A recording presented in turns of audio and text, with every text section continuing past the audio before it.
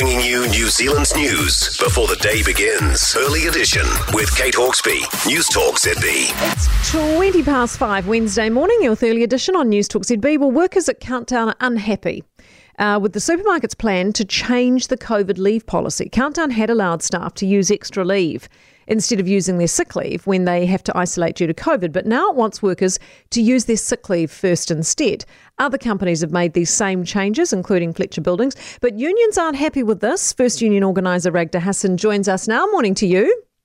Morning, Kate. Yesterday, you presented a petition to Countdown and then they had a meeting with you. Well, what was the outcome of that? What's the update?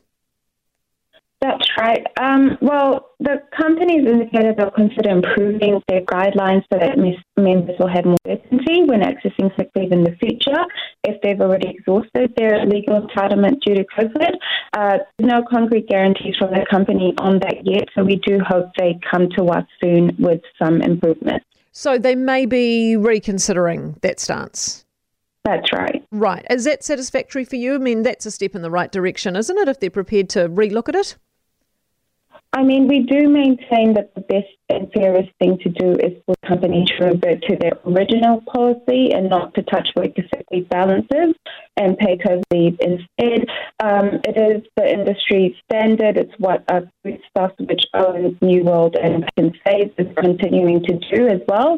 However, it would be a welcome improvement to their current policy if they guarantee to provide members with additional sick leave in the future if they've exhausted it due to COVID. You can understand, surely, though, can't you, from a business's perspective, that they do need to move to a more long-term sustainable model when it comes to leave, whereby we are actually living with COVID. I mean, that's fair enough, isn't it?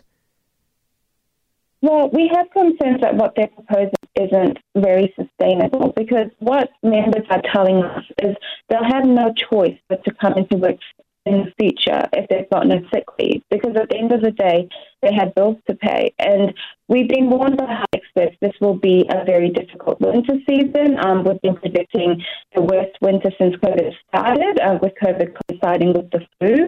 And the last thing we need is members having no choice but to come to work sick and making matters worse. But that's what Countdown's policy change is compelling members to do. So we do think it's actually a public health risk. Okay, Ragda, thank you very much for being with us. Ragda Hassan, who is a First Union organiser. And I just wonder, and I know it's not all of them, I'm not saying everybody does this, but there would be some.